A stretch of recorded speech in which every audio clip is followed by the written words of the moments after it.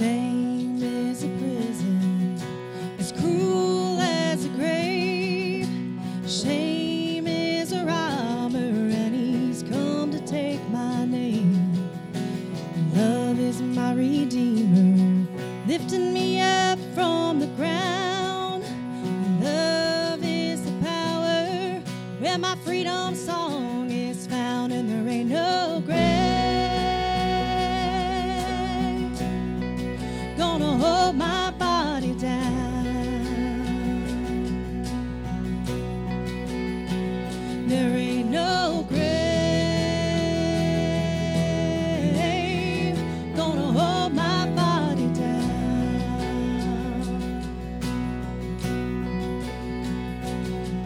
When I hear that trumpet sound,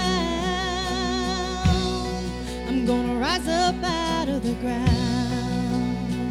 There ain't no grave gonna hold my body down.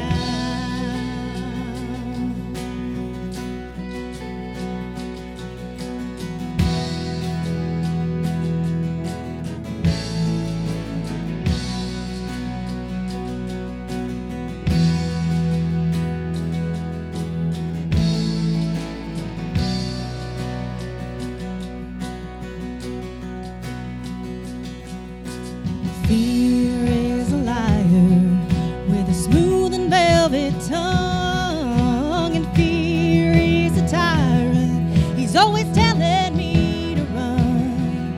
Oh, love is a resurrection, and love is a trumpet sound. Love is my weapon. I'm gonna take my giants down. There ain't no grave gonna hold my body down.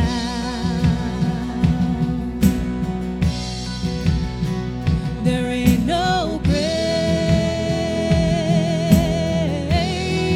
gonna hold my body down.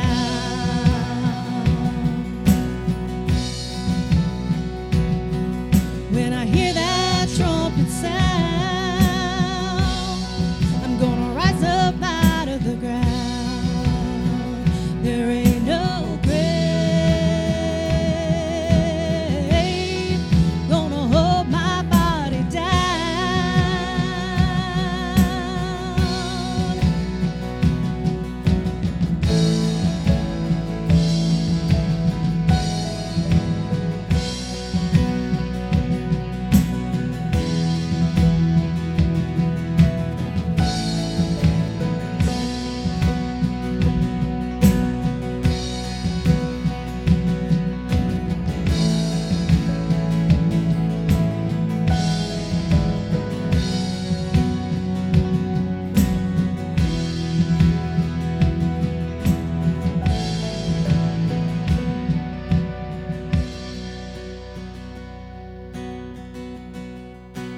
There was a battle, a war between death and life, and there on a tree, the Lamb of God was crucified, and he went on down to hell. He took back every key. He rose up as a lion, and he set all captives free, and there ain't no grave could hold his body down.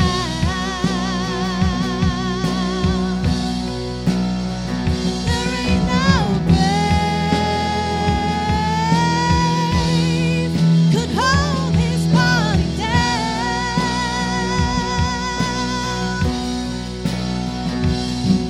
When he heard the trumpet sound, he rose up out of the ground. There ain't no grave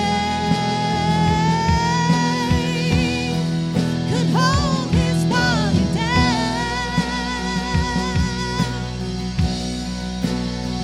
There ain't no grave could hold his body down. Well, welcome to Harvest Hill, and my name is Pastor Mike. I'm glad you're here. I hope you've come with some great expectation and excitement about what God is going to do this morning. I'm excited about just the journey we're going to take on here in the next couple of minutes as we walk through the Scriptures. We have a key word today. I grew up watching Pee-wee's Playhouse, or Pee-wee's Playhouse. I'm not saying you should go watch this show or YouTube or anything like that, but they always had like a key word for the day. When that word would go off, like everything, ah! I don't really want you to do that either, but I do want you to help me. Here's our key word. You may have seen it on Facebook this week.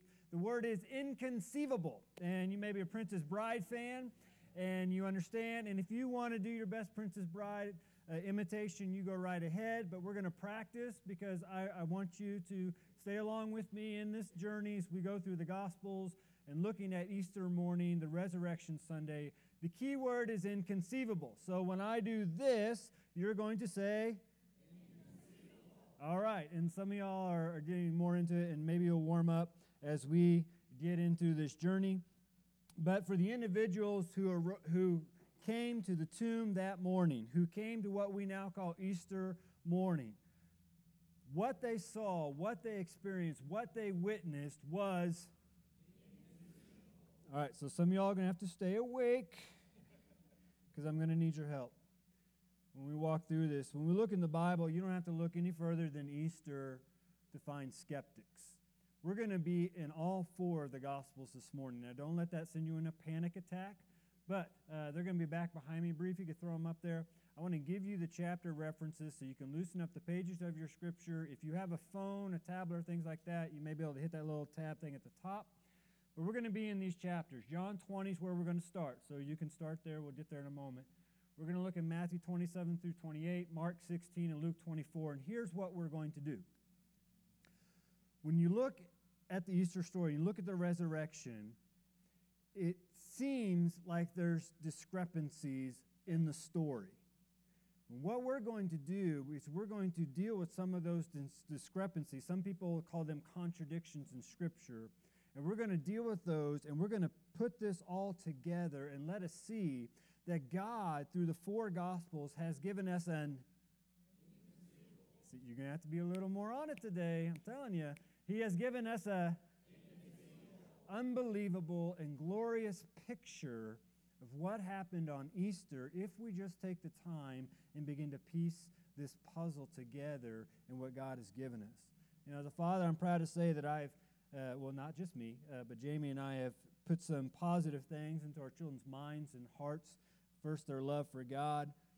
Secondly, their ability to have fun and enjoy life. And finally, their love for Star Wars. And you may not agree that Star Wars is one of those things that you need to instill in your children's hearts and minds, and I'll pray for you later. But the three of us, I say three because Ethan, Abby, and I are working on converting Jamie from the dark side. And if you understand Star Wars, you get that pun.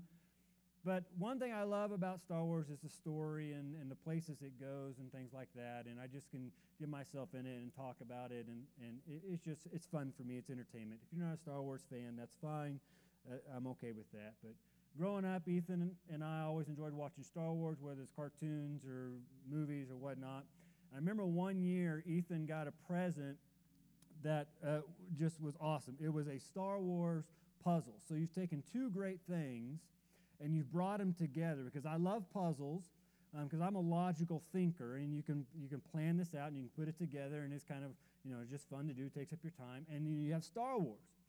The problem with this Star Wars puzzle is it was a 3D holographic puzzle. And if you don't know what that means, what it means is when you look at the box and you move the box, the picture changes.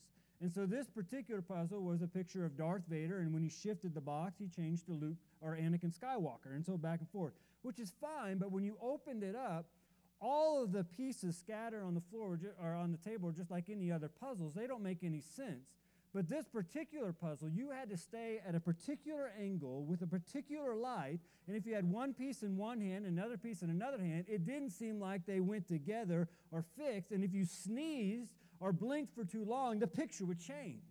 And so someone took two beloved things in my life, Star Wars and puzzles, put a demon possession upon it, and we were trying to get through this puzzle painstakingly. I tried to see if we still had the puzzle at home so I could bring it to you, but I could not find it, so we must have cast it out. But the same thing happens when it comes to the Gospels, that when people come to the Gospels and they read the way they're recorded and the way the story plays out, it seems like a very aggravating puzzle that doesn't always go together. And so what we're going to do this morning is we're going to walk through these passages of Scripture, and we're going to piece this puzzle together and to see how glorious, unbelievable this picture actually is. Because I don't know about you, but when I read through the Gospels, and I read particularly about Easter morning, the Resurrection Sunday, I'm left with a logical mindset. I want the reasoning to know, how did this really happen? So we're going to begin in the Gospel of John. We're going to begin with our first piece of our puzzle. In chapter 20 and verse 1, it says, "Now on the first day of the week, Mary Magdalene came to the tomb early, while it was still dark, and saw that the stone had been taken away from the tomb." And I want us to stop there just for a second. We began by saying it was the first day. The first day in Scripture is referring to what we know as Sunday, what we are doing here this morning in worshiping the resurrected Lord and Savior Jesus Christ. It was the Sabbath day before. The Sabbath is Saturday, the seventh day of the week, the day in which they rested. But on the first day, we're told that Mary Magdalene came to the tomb. Now, when you read the other Gospels, and you can look at these references later if you like, you'll see that it wasn't just Mary Magdalene that came to the tomb that morning. But the other Gospels tell us that Mary, the mother of James, Joanna, the wife of Herod Stewart, and Salome, the wife of Zebedee, also came with Mary on this particular morning to the tomb. The Gospel of John, and John, the writer of the Gospel, focuses on Mary because of the prominent role she is going to play on Easter morning in the Bible. We'll see this here in a second. But if that bothers you, we can put it into a perspective that we kind of understand. This last week, I enjoy watching golf. Well, I nap the golf, but I have it on, and it's very relaxing, and I always wake up when they get to about the 17th, 18th hole, so I enjoy watching it. It brings me peace. Well, this last weekend was the Masters, right? And so the Masters is like the big thing. And does anybody know who won the Masters? Tiger Woods. And was Tiger Woods the only player at the Masters? See, we're not sure. Maybe he was. I don't know if anybody competed against Tiger or not. But Tiger Woods won. And here's the thing. We talk about Tiger Woods and Tiger Woods winning because he was the prominent figure at the Masters. So John here in the story, because he has so much space within the text that he writes, focuses on the prominent figure going to the tomb at this particular moment, which is Mary Magdalene. He's not denying that other people are with her, but he is drawing out that she's going to play an important role on this particular morning. As the women are coming to the tomb, John's account tells us that they saw the stone that had been taken away from the tomb, there in verse 1. And we could read on in John's account, and we wouldn't come across any hiccups. But again, we want to piece this story together. So we have this beautiful, it's going to be a long day, beautiful, inconceivable picture that God gives us. So they come to the tomb, and we have to understand the reason they come to this particular tomb is because this is where they knew that Jesus Christ was buried. This is where they knew they placed his body. This is where they knew the Roman soldiers, after Jesus Christ was crucified, had been laid to rest, and they wrapped him up, and they placed him in there. So they come to this tomb because this is where they expect Jesus to be. He's dead after all. This is the expectation that they have on Easter morning. They are not coming with the hopes or the idea or the faith that Jesus Christ isn't going to be where we left him the day before. He's going to be there.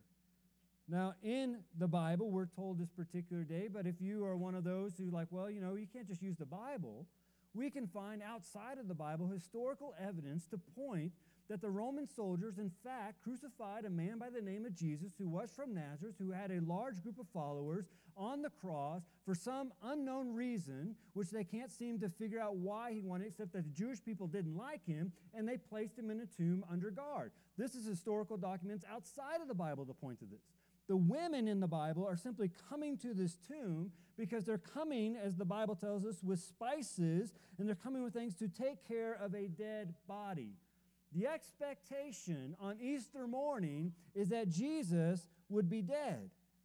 But as they come, they see this amazement that the tomb or the stone has been rolled away. And I want us to get some background information about this stone because the Bible gives us that. In Matthew chapter 27, verse 62 through 64, the Bible says, "And the high priest stood up and said," 27. I got to be in the right chapter. You're probably wondering, what was he reading? All right, chapter 27, verse 62.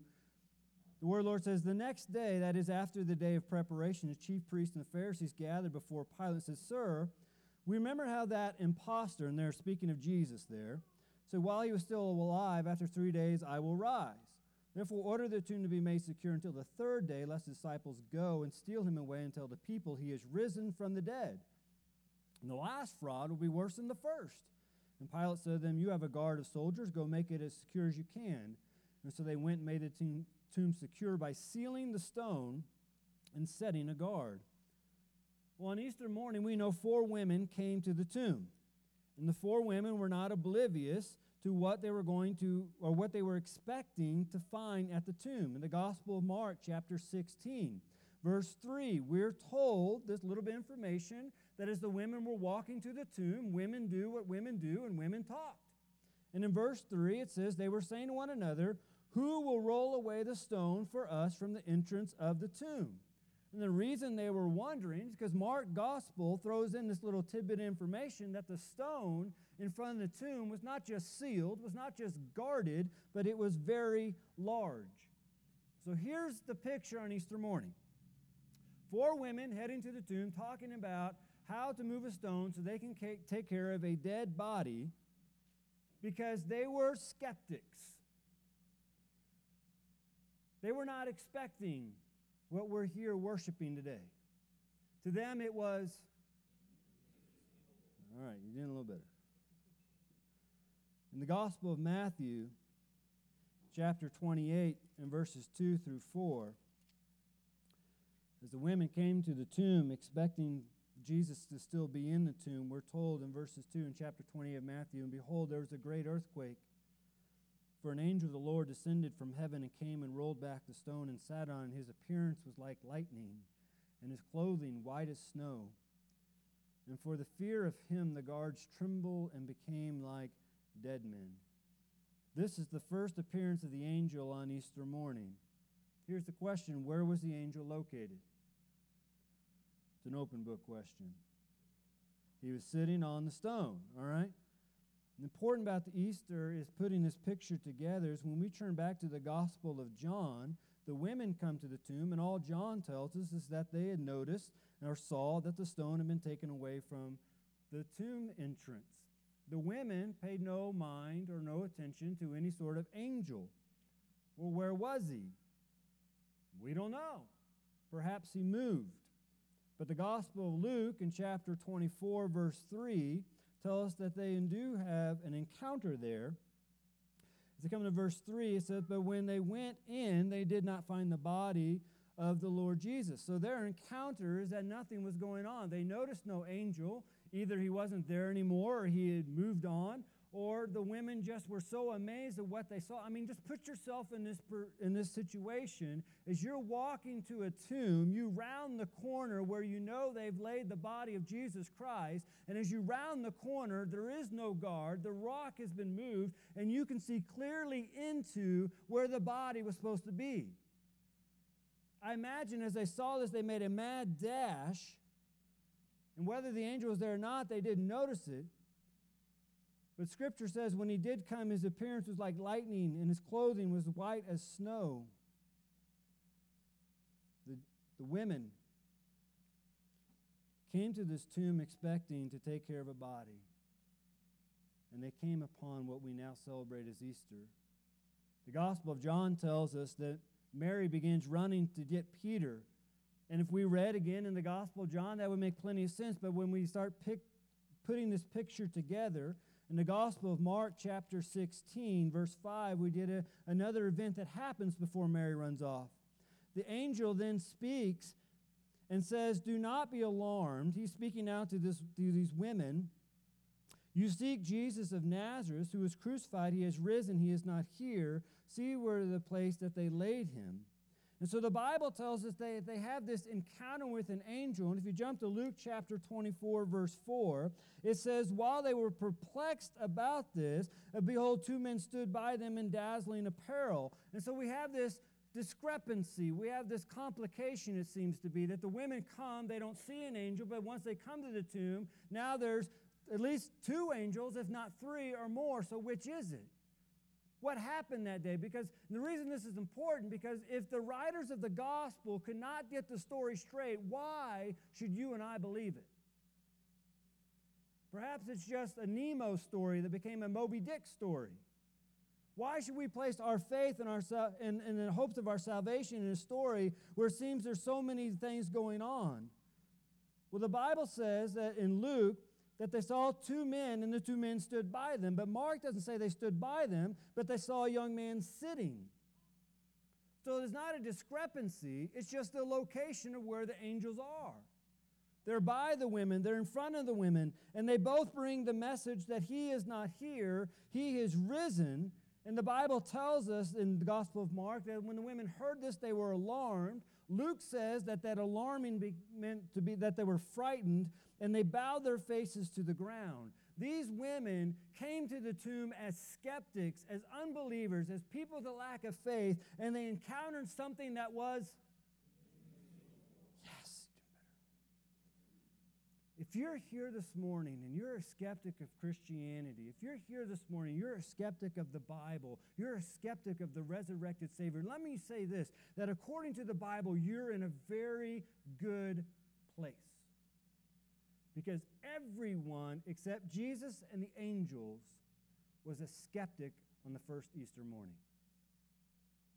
No one believed what Jesus said was going to happen. But the danger is remaining in that place and not actually seeking after the truth. The angels tell the women, he's not here, he is risen. And this takes us back to our very first piece of the puzzle. Back to John chapter 20. Now we can make it to verse 2. And so she ran, this is speaking of Mary Magdalene, and went to Simon Peter and the other disciples to whom Jesus loved. And John tells us it was she, but we have to remember when we take these pictures, there's not just Mary Magdalene, there's these other women who are there with us. But John's focusing on her because what's going to happen here later in John's recording of the event. In the Gospel of Matthew, in chapter 28, in verse 8, we're told that they, speaking of the women, they departed quickly from the tomb with fear and great joy and ran to tell the disciples. Mark adds a little more detail in Mark chapter 16, verse 8, as they went out and fled from the tomb, for trembling and astonishment seized them, and they said nothing to anyone, for they were afraid. Now this, again, raises the problem. Did they say something or not say something? Because one gospel says they went and told disciples, another gospel says they didn't say anything to anyone. Well, it's both.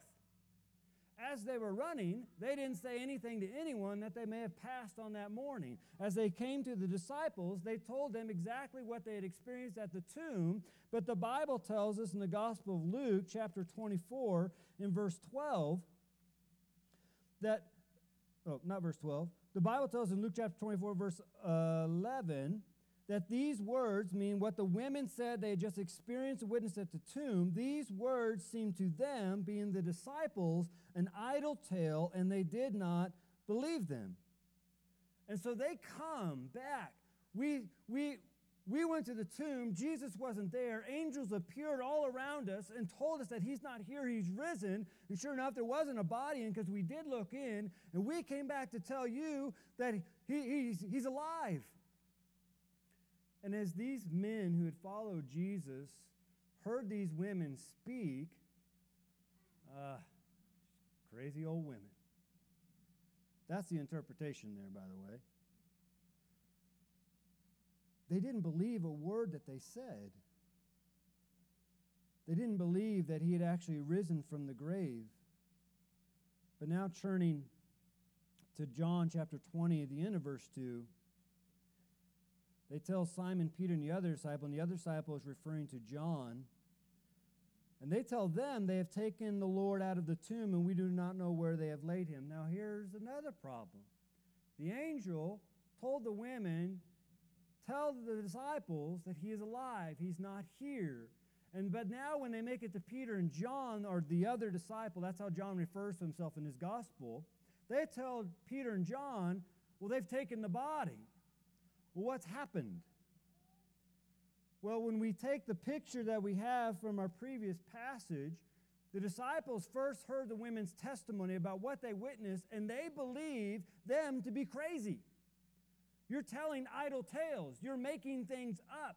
And so after relaying the message that they had received from the tomb, I believe what happened is the women started believing maybe we were just tired. Maybe we didn't have it right. Because women in this day and age were not seen as reliable witnesses.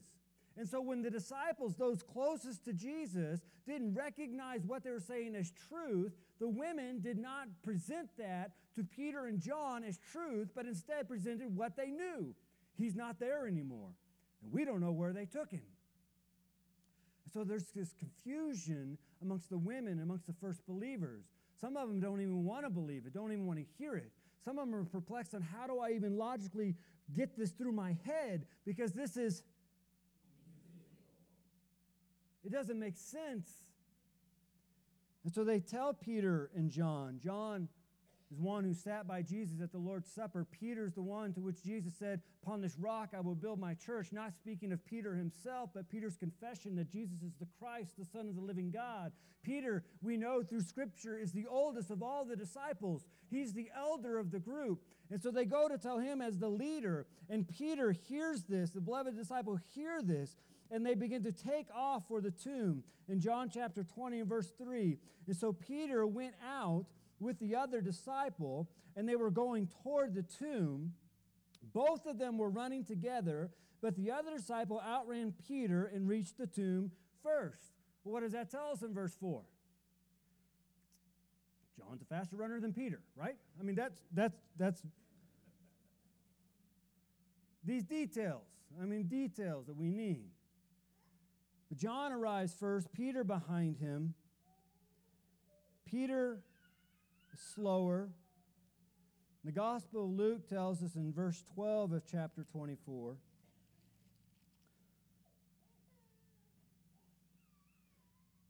but Peter rose and ran to the tomb, stooping and looking in. He saw the linen clothes by themselves, and he went home marveling at what had happened.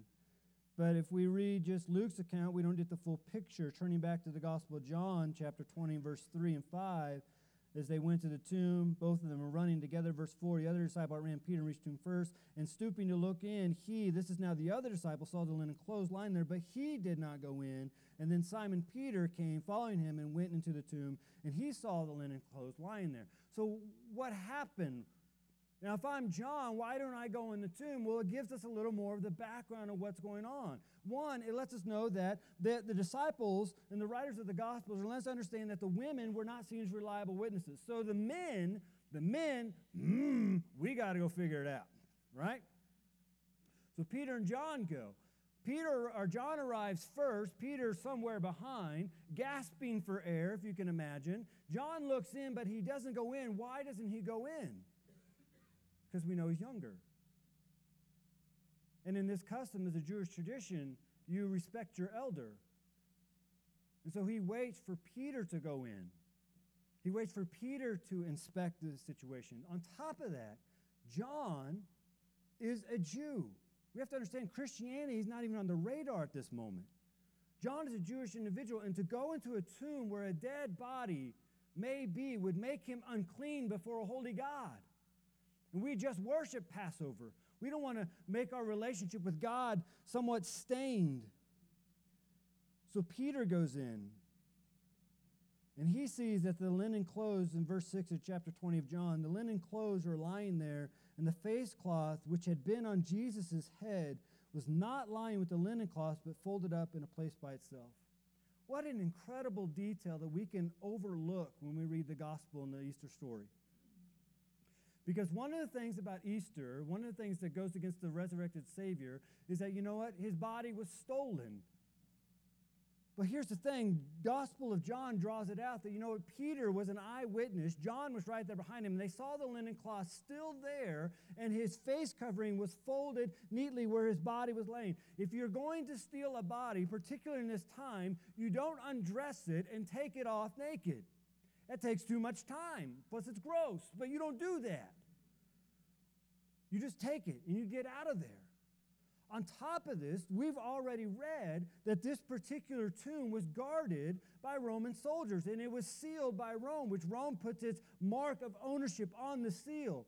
Now, if the story which has been made up that the Gospels also elaborate to is that the disciples came by force and took the body of Jesus, which raises a lot of problems. One, if the guards were overtaken and killed, then their bodies would have to have been somewhere in the vicinity and be found. But that's never recorded anywhere. If the guards left their post because they were so overwhelmed by this force coming at them, the guards, in turn, under Roman law, would now be given the death penalty. But the Bible says that when they came to the tomb, the stone was rolled away, the seal was broken, there were no guards to be found. There was no new force coming in to secure the tomb again. If the guards lived, surely they would have told someone else, we need backup.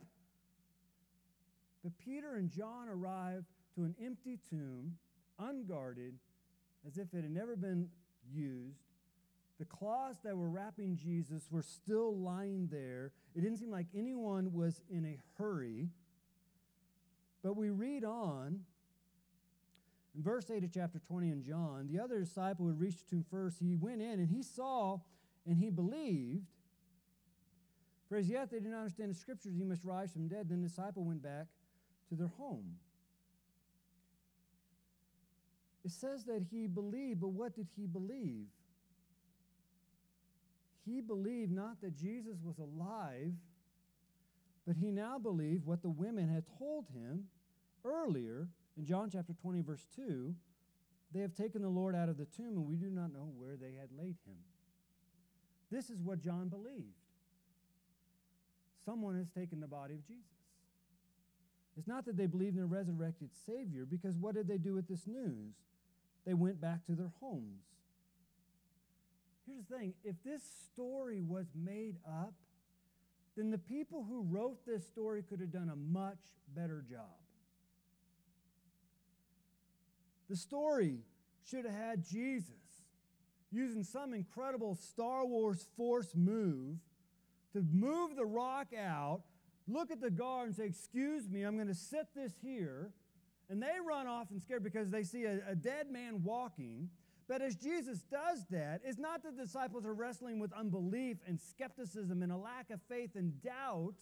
It's not that women show up first. It's that when Jesus comes out of the tomb, the disciples and all his closest followers are sitting there by a campfire with their fish sticks, singing Kumbaya, and that's the beautiful story of Easter. But we don't find that. What you find in the Easter story are people wrestling with their faith, wrestling with their understanding of God's love, wrestling with their doubts, wrestling with trying to understand how this all works and what actually happened. These people are too humane to be in a story that is fabricated.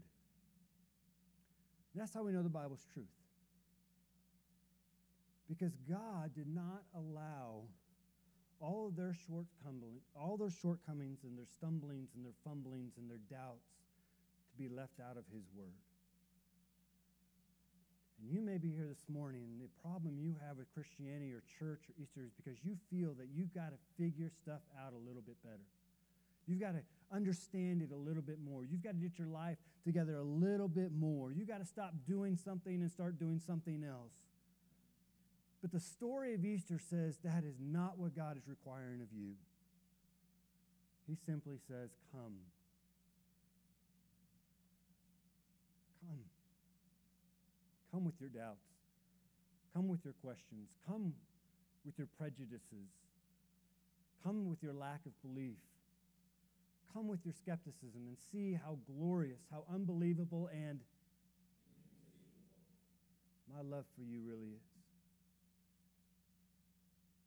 See, this doesn't make sense because a God doesn't step out of the heavens to rescue sinful people. But that's exactly what the empty tomb does. The Bible may have some issues that we have to wrestle through, but if we actually take the Bible and we allow it to speak and we actually seek out the truth, we'll find that there are not any discrepancies. But in fact, it is very descriptive on how everything happened. So the arguments against the Bible, whether that's creation or the resurrection, they hold no weight. And typically the individuals who have those arguments against the Bible have never taken the time to actually search and examine the Scripture for what it says. We can trust this. But why? Why are there so many differences? Why is there's one angel, one there's two, one there's three? Why is it when Jesus actually shows up, and you can read this later in the text, Jesus shows up and Mary Magdalene in the Gospel of John is there, hence the reason John makes her the prominent figure in this moment. She's back at the tomb and Jesus shows up and she doesn't even recognize Jesus. She thinks he's a gardener. She wants to know if you know where the body is, and I'll go get him and I'll bring him back. She is still not believing that Jesus is alive until he calls out her name. Then her eyes are opened. But if the Bible was not truth, why put that in there? Why put the wrestling? Why put those who Jesus told for several years what was going to happen? Why put it in that they didn't believe it themselves? It's because Easter, the crucifixion and the resurrection, is for people like you and me who struggle with our faith and struggle with our doubts and struggle with our lack of answers at times. It is for everybody. We do not have to have it all figured out, and we do not have to get it right all the time. You see that right here in the Easter story, and this is what God puts front and center. He is alive. He is alive. There's 4 different writers of the Gospels. When it comes to different writers, they're writing different recipients. They had different guidances by the Spirit on what to write, different locations to which we have to understand Matthew, Mark, Luke, and John are letters, so they're written to different people. If I'm going to send you a text, I'm probably not going to send you the same type of text I send my wife. There's going to be some inside jokes that if I sent to you, be like, what is he saying? No. So we have different conversations with different people. True? And so the writers of the Gospels are writing to certain groups of people and have different wordings and different things that they use so those people can understand what is being said. And so there are some differences in the Gospel, but that doesn't mean they contradict one another. It lets us know that the 4 writers of the Gospel did not collude their story. See, in this day and age, if you had 4 people and you were to bring them in to be a witness, to testify about what they've seen and heard, and the 4 people come in and they give the exact same story with the exact same words and the exact same phrases, the judge in this day and in our day today would throw those 4 witnesses out because it would be believed that they had gotten together to get their story straight. But when we read the Gospels, we see that didn't happen. These writers didn't get together and say, hey, let's make sure we get this right. They let the Holy Spirit speak to them to bring the recollection of what they had happen on that particular day to give us this story and this beautiful picture of the resurrection. The Gospel of Luke tells us that he goes to eyewitnesses, which the beloved disciple or the other disciple here in the Gospel of John was one of those. But he's so humble in his own gospel, he doesn't bring up his name in Luke's gospel. Luke has to bring it up. If If this was a made-up story, why so much truthfulness? Why so much humanity? The writers, when it comes to Easter morning, little Bible quiz. Who were the first ones to the tomb in the morning? Women. Now, in our day and age, that's not a big deal. But in the day that the Gospels were written, that was a huge deal. Because you do not put women in their day and age, in their culture, as the hero of the story. You do not make them the prime witness of the story. God knew that. But God also understood that he did not want to make this so it would be appealing to the ear, that it would tickle your fancy and make you feel good. This is let you know the extraordinary means that God went to save us. And so he puts the whole truth in there. It's unbelievable. The point is this morning is that we can trust the Word of God. And Easter, I think, is one of those mornings that if we don't believe in this, then we're going to get everything else wrong. We're here this morning because Jesus Christ died on a cross. They placed him in a tomb, guarded and sealed it, but he arose 3 days later. The witnesses saw an empty tomb. The witnesses couldn't explain what they were experiencing. The witnesses went to go tell others who maybe could give some explanation, but they couldn't understand what they were hearing. But we come here this morning saying we believe this, even if I don't understand it, even if I don't have all the answers, even if I don't have it all figured out, even if I'm not living by it the way I should all the time. And we come to this place on Easter morning knowing that God knows that all about us, and he still invites us to come. He still invites us to be forgiven. It is an unbelievable, glorious, and your sugar levels are dropping, I can tell. Inconceivable story of God's love. That even those who were on that morning could not believe what God just did. You may be here this morning and you're wrestling with Scripture, and that's fine. But you need to know what the gospel is. The gospel, from Genesis to Revelation in God's Word, is this, is that there is a God who created all things. He spoke everything into being. He is the almighty, all-powerful God. And he created you to be in a relationship with him. But the problem with our relationship with God is that you and I have a thing in our life called sin. The Bible refers to sin as we do things that we know we shouldn't do. And we don't do things we know we should do.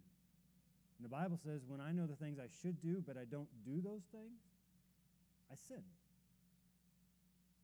And because we all do these things, the Bible says the cost of our sin is death, which means separation from the God who created all living things. And so our relationship with him has a breach. It's broken. And like every other person on this planet, what you and I are going to try to do is we're going to try to make it right. We're going to try to do stuff. We're going to come up with our checklist of righteousness. Well, if I just go to church, if I just do this and I just do that, if I just read my Bible more, if I just pray more, if I just give more to the church. And those are all fine things to do, except when we use those as the means for us to be given salvation. Because you and I cannot do enough good deeds to earn this incredible gift. And God knows that. That's why he sent his son Jesus Christ to this earth to die on the cross. They placed him in a tomb and he rose again so you and I could be completely forgiven from our sins, past, present, and future, and be granted eternal life with him forever, be adopted as his children. But it's not about you and I bring to the table. It's what Jesus Christ did. He paid the price in full. That's what it means when he says it is finished. So you may be here this morning and you've wrestled with Christianity. I want to say just reading through the story of Easter, you're in a good place. Because everyone wrestled with the story. But to stay in that place is a dangerous place. And God is extending his invitation to come back into a relationship with him through Jesus Christ. And the Bible says, when I believe that God loves me that much, it does not say I have to understand the theologies of justification, sanctification, propitiation, or any other big word you can find in the Bible. It simply says, I understand there is a God, he loves me, and this is what Easter's about. And I believe that in my heart. The Bible says, when I confess that with my mouth, I will be saved. That's God's word, not mine. So you may be here this morning, that's exactly where you are. You've had all these doubts, all these wrestlings, all these things like that, and you've come to understand, just as those who came to the tomb that morning, you're just with them. But I believe there's a God, and I believe he loves me, and I believe in this Easter story. And if you need more testimony, just look around you right now. We worship on Sunday because it was the first day of the week. It was the Lord's Day in the book of Acts. It is a day in which we lift up that Jesus Christ is alive. And that's why people gather all around this nation on Sundays. And I know some gather on Saturdays and multiple times on Sundays and sometimes on Mondays. It's not like a law, okay? It's not a law. But that's why the tradition is churches gather on Sundays. So we testify that he is alive. He's come to save all people. And maybe here this morning, that's you. You know you're not saved. You know you need to accept Jesus Christ. It has to be your decision, not someone else's. I'm going to invite Jackson and the band to come up and lead us. And if that's you, I'm going to invite you to come down and say, Pastor Mike, I want to be saved. I want to accept Jesus Christ, my Lord and Savior. Maybe you're here and you're in a period where you're just struggling with the faith. You're struggling in your doubts. You're struggling with just understanding whatever you're going through and how is God in this. As you come to Easter story, you see that you fit right into the pages of God's Word. He doesn't ask you to have it figured out. He just asks you to trust him. Maybe here you just need to worship God for what he's done and to give you a heart to trust him. But God is good all the time. I'm going to invite you to come as we sing, but let's pray together real quick. Father, thank you for this day. Thank you for loving us. Thank you for this incredible story, Lord. And I thank you for so much truth that these people who should have been expecting were not expecting, who should have known what was happening, didn't know, who should have had it figured out, didn't have it figured out, Lord. And I just see myself. Father, thank you for putting up with a wretch like me, a sinner like me who falls so short of your perfection and your holiness. Thank you that the empty tomb allows me to come. I pray for my brothers and sisters in Christ who may be in the midst of a valley at this moment. Lord, let your word speak over them to remind them that you are there with them. Your promise is to them that you will never leave them or forsake them. And the empty tomb is a declaration of that you've paid too high of a price to leave them now. I pray for those here this morning who do not know you as their Lord and Savior. Father, you know who they are. You know them by name. You know their hearts. You know their spiritual condition. You know the wall that is keeping them from stepping out in faith. Father, in the name of Jesus Christ, I ask your Spirit just to fall upon them in such a way that their eyes will be open to see and their ears to hear, and they understand this is what they need to do, and stepping out and confessing you as the Lord and Savior of their life. I thank you that this gift is for everyone. Thank you, Lord, that you paid it all. You finished it all. You completed it all once and for all. We come before you worship you and to praise you that you're alive. We praise you. There's nothing about us that is hidden from you. And yet you still call us your children. Lord, in this moment, let this time be a time of worship that is in spirit and truth. That everyone gathered here this morning would move as they need to move and do what they need to do. I thank you for this day. Thank you for loving us. Place on the name of our Lord and Savior Jesus Christ, who is now seated at your right hand. Amen. I invite you to stand. I invite you to come.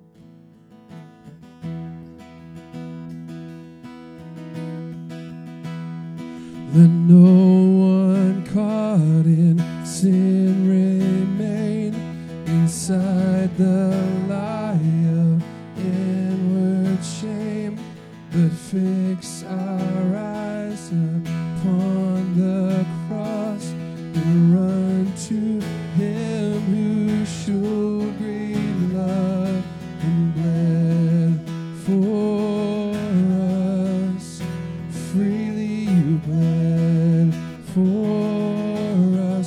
Sing that again. Let no one caught in sin remain inside the lie of inward shame, but fix our eyes upon the cross and run to Him who showed great love and bled for us.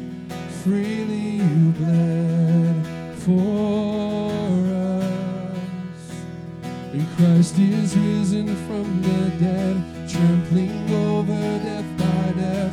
Come awake, come awake, come and rise up from the grave. Christ is risen from the dead, we are one with Him again. Come awake, come awake, come and rise up from the grave.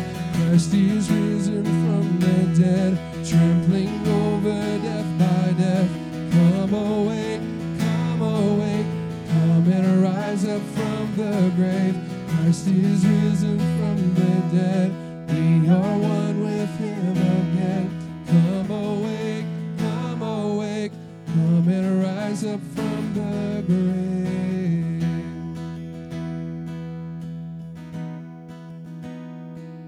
God is good. All the time.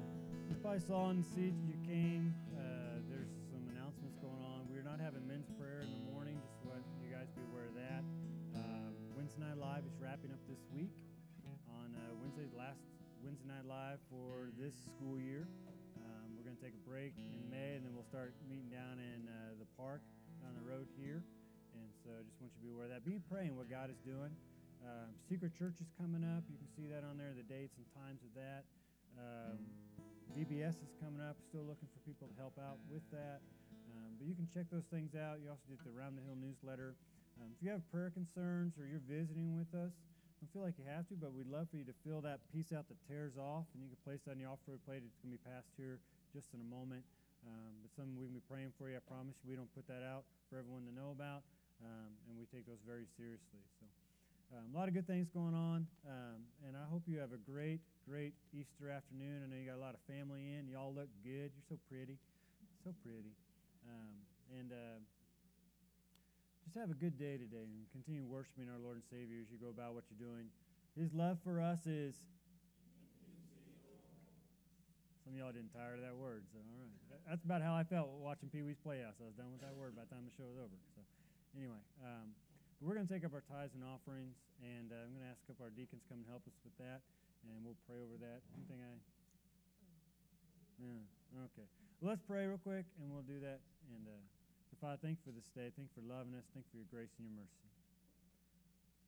I thank you for what you've called us to, the power you give inside of us, the power you've given us to do all things that pertain to godliness. Father, as we leave this place, let us go out in victory that you've proclaimed over us, that you want to work through us to be the light and salt that we need to be in this world. I thank you for your Son, Jesus, for him doing what we could not do.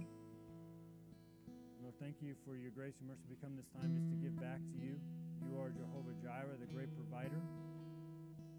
We come this time of tithes and offerings just to say that we trust you, and we're going to continue to trust you with the thing that we can cling so tightly to, knowing that you give it all.